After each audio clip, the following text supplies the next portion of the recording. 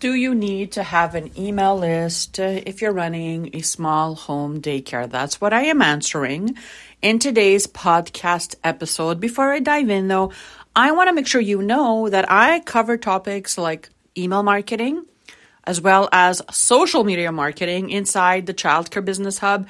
This is my monthly membership for childcare providers that have a really low marketing budget but need the marketing help. We actually create all your social media posts and graphics and promo videos, and we also offer monthly marketing workshops to help you better understand marketing and how to really grow your daycare's online reach using these free organic ways.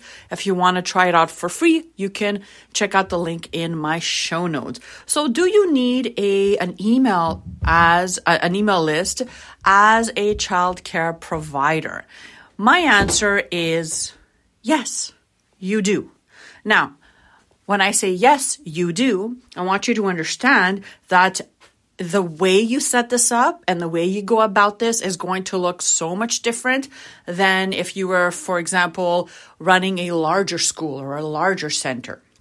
But at the end of the day, as a business owner, and yes, even if you're running a small home daycare with a couple of kids in your basement, I want you to be able to have a pool of interested moms and dads that have voluntarily raised up their hand and said, yes, let's stay in contact, let's stay connected, and here's my name and here's my email address. Because if you have that, then if you do a good job at staying in contact with these people, right, you increase your chances of never having to worry about empty spots ever again. So having an email list is an amazing way for you to do that, to run a thriving business.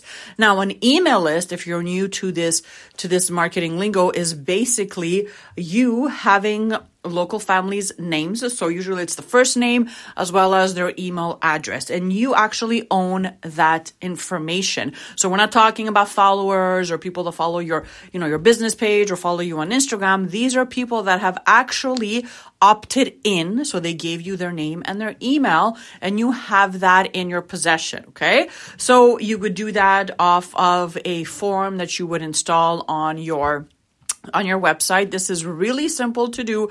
I'm not going to get into the tech right now, but again, if you want to learn how to do this, you can always join the marketing membership. I actually did a huge training on this. It was a 4-part series on how to grow an email list, what to offer to make this easy, and all the technical jargon behind it. So again, the link is in the show notes if you want to try that out for free. But you need to have some type of a CRM where you are storing this information. So CRM, think of like MailChimp, or if you have Wix, they have their own CRM in there. And that's just basically a place online where you can just access and you can see the names and the emails of the people that have opted in. So once you have this and you do a really good job through your social media content and off of your website to make it a point to keep growing this list, what you do after that is, as a business owner, you want to make sure that you are nurturing that relationship. So what that means is staying in contact with these people, right? The last thing you want to be doing is getting their email and then forgetting about them and then sending them an email when you have an opening. No, that's not what you want to do. You want to come up with fun, engaging content that is educational, that shares your expertise, a little bit about you, your program, sharing reviews and testimonials in a form of a newsletter. So this, again, do not start panicking about newsletters. You can just write copy as you would be writing, let's say, an email to a friend. I'm not sure if people still send emails to friends, but let's say you're texting or you're writing an email to someone, right? So you can just use text, or you can go in canva.com, sign up for a free account, and then from there they have lots and lots of free templates you can use and, add in your own content and drag and drop. It's very, very simple to use. So you can use one of their templates that are really nice looking, and you can use that and send that out as your newsletter. And you don't necessarily have to send out a newsletter every week because, you know, it might get too much for you.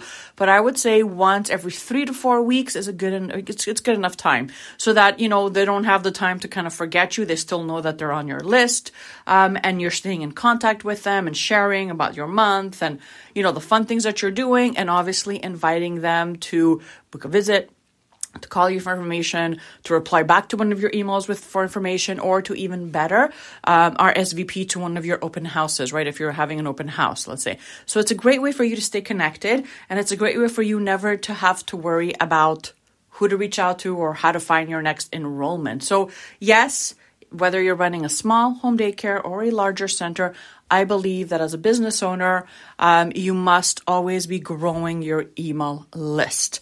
For more information on how to learn how to do that and so much more, check out my monthly membership, Childcare Business Hub. It is the most cost-effective way, I promise you, I actually guarantee it, for anyone to get all the social media marketing done, as well as marketing training and consulting. Other than that, I hope you have an amazing rest of your day. And as always, I will see you in just a few. Bye for now.